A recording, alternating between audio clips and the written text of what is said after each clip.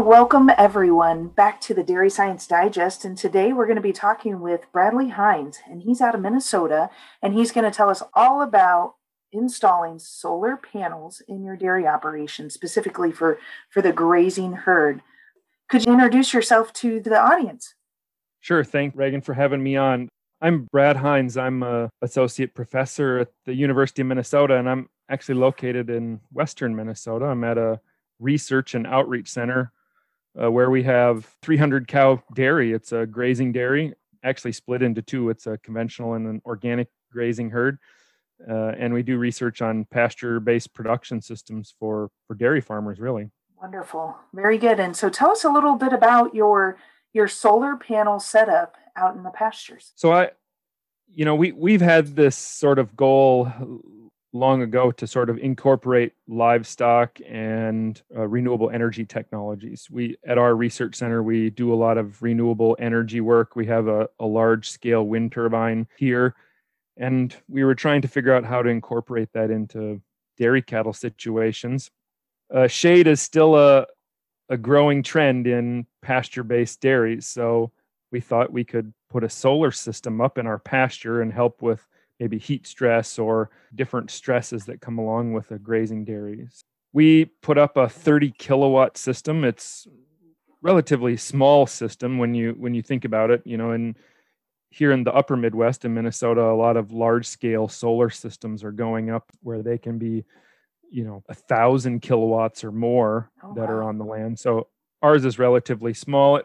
When you go out into the pasture, it's probably big enough for about 40 cows. So it's, on the smaller scale, it certainly won't hold our 300 cow herd underneath that system.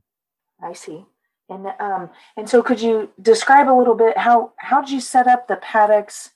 Did they have access to the whole row of panels, or how did you set it up for the research project? So for our research project, one other thing that we also had to consider was the height of the solar panels, because we wanted the cows to be grazing under it, but we didn't want them to maybe touch the solar panels or have any issue with that. So we actually raised them off the ground. They're about 8 feet off the ground, so the cows won't really rub on them. We have sunk the poles in that hold the solar panels up 6 feet into the ground, so they're concrete into the ground, so if the cattle rub on them or anything like that, it won't disrupt the solar panels. We haven't had any issue on it. When the cows first went out there the first couple days, it was something new, so they rubbed on it. They maybe tried to lick the solar panels but couldn't really reach them. But after a while, there's no problem with them being in that area, and they actually go underneath the shade. Outstanding. We put them out on the pasture, so they're out in the middle of our grazing paddocks, because we want to produce solar energy and shade the cows, so they had to be out in an open area where they weren't shaded by trees or anything else. And they're at a 30-degree angle. Grass can grow underneath them. We can hopefully maintain forage production in the pasture cows.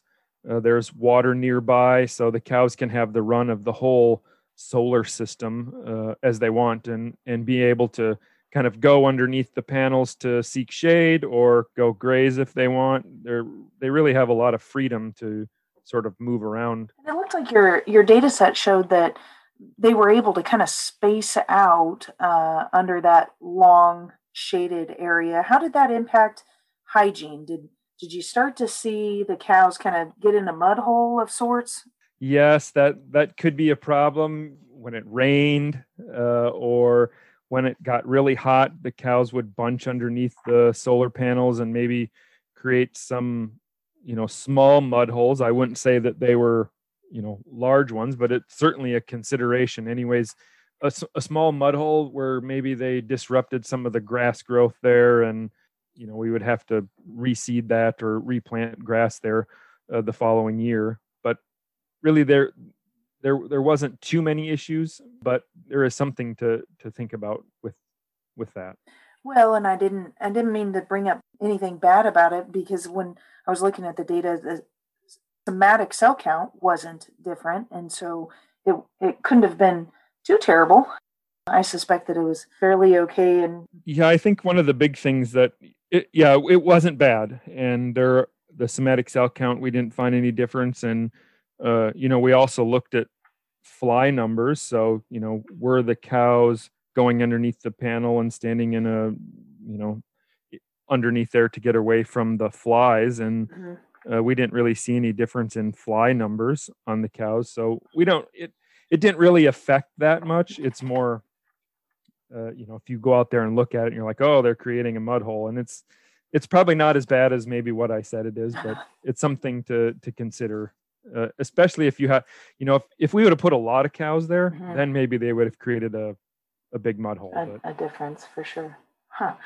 Well, looking at the body temperature difference between those shaded and those not shaded, you had some significant differences definitely in the afternoon, as somewhat expected, since you were doing this through the summer, that is those hottest hours. And could you talk a little bit, did you see a production effect with that lower body temperature? So we measured internal body temperature. We had a sensor, a bolus inside the cow that measured their body temperature, internal body temperature, continuously. And, we didn't really see much of a difference overnight in the early morning hours, but like you said, it was those afternoon hours when it got really hot. Up here in Minnesota, it can be very humid as well. So that's where we see a big difference. Where the cows were underneath the shade, it certainly lowered their body temperature and into the evening hours.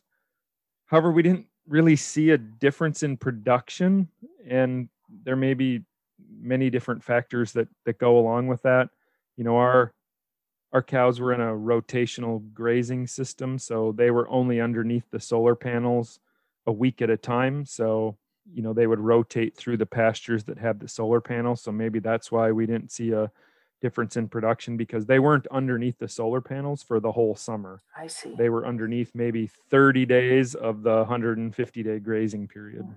I wonder if when you're not doing research, just maybe on a production system, if you could strategically set up those paddocks to where maybe your herd has access to a certain percent of the shade during that, maybe right after morning milking, so they could maximize the shade, and then rotate them to a different paddock in the afternoon overnight to kind of maximize the forage availability in the shade. And I think it's also important to placement of the solar panels in the pasture. We have 12 different pastures that we split up into paddocks, and we just happen to put this solar system in one of the pastures, but maybe you could put it in different pastures or closer to certain things where you're able to maximize the use of the solar. That's certainly possible, and that was one of the things that we actually learned about this. We just put up a solar system and thought it'd be nice to do grazing, and without any large thought about how that affects rotational grazing schemes, things like that. So we learned a lot of different things, and are going to be working on some of those issues into the future. Well, that's great. And having that insight is and spreading the word through this podcast is a great way to make sure that folks benefit from what you guys learned. On the forage, you said it was the solar panels were 8 foot high. So were you able to have a pretty good vegetative cover growing throughout the year? Could you speak a little bit to what forage grows best under the solar panels? Our pastures are meadow fescue, orchard grass, clovers, and maybe smooth brome grass. And we didn't really see a decrease in forage production. The solar panels are 8 feet off the ground, so we had adequate sunlight, and when it rained, it could soak in at all places. So we didn't see a reduction in forage. I think, if the panels would have been closer to the ground, maybe we wouldn't have seen that kind of growth. I'm not entirely sure, but that's one thing that we're going to be working on in the future, is looking at what forages work best for solar grazing, and does the height of the solar panels affect that, and how we can all improve and sort of maximize forage from pasture. Absolutely. And getting the systemic benefit, both through the shade, but also through some financial opportunity, getting the rebate of the electricity. Can you speak a little bit to some of the finances associated with that guys might encounter if they decide to install solar panels in their pastures? Sure. So, this 30 kilowatt system, it cost us $90,000 was the total cost. We're a university, so we don't get the rebates from the federal government like a producer would. But if a producer were to put in a solar system, they would certainly get rebates, and their 30 kilowatt system wouldn't be 90,000. It might be half of that or 2/3 of that. One question that people always ask is, well, does it cost more to put the solar panels higher in the air versus on the ground? And it really wasn't. The cost wasn't hardly any more than just putting up the solar panels. It might have been $1,000 or more, but really it wasn't that more expensive to raise the solar panels up in the air. So I don't think that's a cost consideration at all. And it sounds like it would be very important for sure to prevent the damaging. Surely cows would rub on them constantly, I would think. They do. I think it depends on the day. We don't see much rubbing on it anymore like they used to, since they've gotten used to the panels, but that is a possibility. One thing that we like to look at is it also generates a source of energy for the farm, so it would be able to offset power that is used. We have a dairy farm, and dairy farms use a lot of energy, so it can help offset the energy consumption that we use on our dairy farm, and that's a consideration as well. So it sort of is a win-win both ways: shade for your cows and produce electrical energy that you can actually use on your farm. What's the lifespan of a solar panel? Well, we're not necessarily sure about what the lifespan is, but we think these solar panels will last 30 years, and maybe longer. Mm-hmm. So it's a long-term benefit that farms would have when they're putting these solar panels up. So Bradley, if you were to summarize all of your work with integrating these solar panels into dairy enterprises, what would you tell our boots on the ground dairy listeners? Well, I think putting up solar panels is a win for the dairy industry. It can help reduce greenhouse gases, help with climate change, and you also get benefits of helping improve the well-being of cows, reducing their heat stress of cows. I think longer term, you may experience increase in milk production because if you provide more shade. So I think there's a lot of benefits that you'd see from the cow side as well as a financial side. And I think in the industry, we're only going to see more dairy farms put up solar to sort of help offset their costs, but also provide benefits from cattle well-being. Wonderful. Well, Bradley, I really appreciate you taking time out of your day to talk with us a little bit about your research. And listeners, I applaud you for taking time out of your day to learn about how you might be able to integrate solar into your operation. This could keep your pasture cows more comfortable and ultimately impact your bottom line. So thank you for listening. This is a monthly podcast project designed to bring the Journal of Dairy Science straight to your ears. We highlight peer-reviewed research articles that are actively in press, sound science to base your management decisions around, and it's provided to you by your University of Missouri Dairy team. So if you could please like, share, and subscribe to get future editions straight to your cell phone. And Bradley, I know you have a podcast too. Do you want to tell them how to find your Moos Room? Sure. We have a podcast with the University of Minnesota.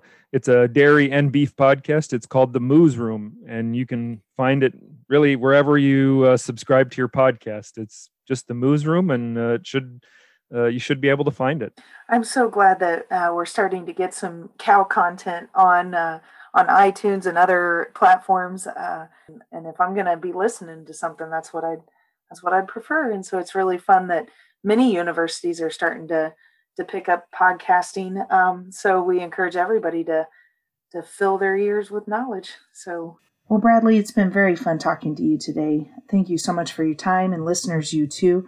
This is Reagan Bluhl with Dairy Science Digest signing out. Thanks and have a great day.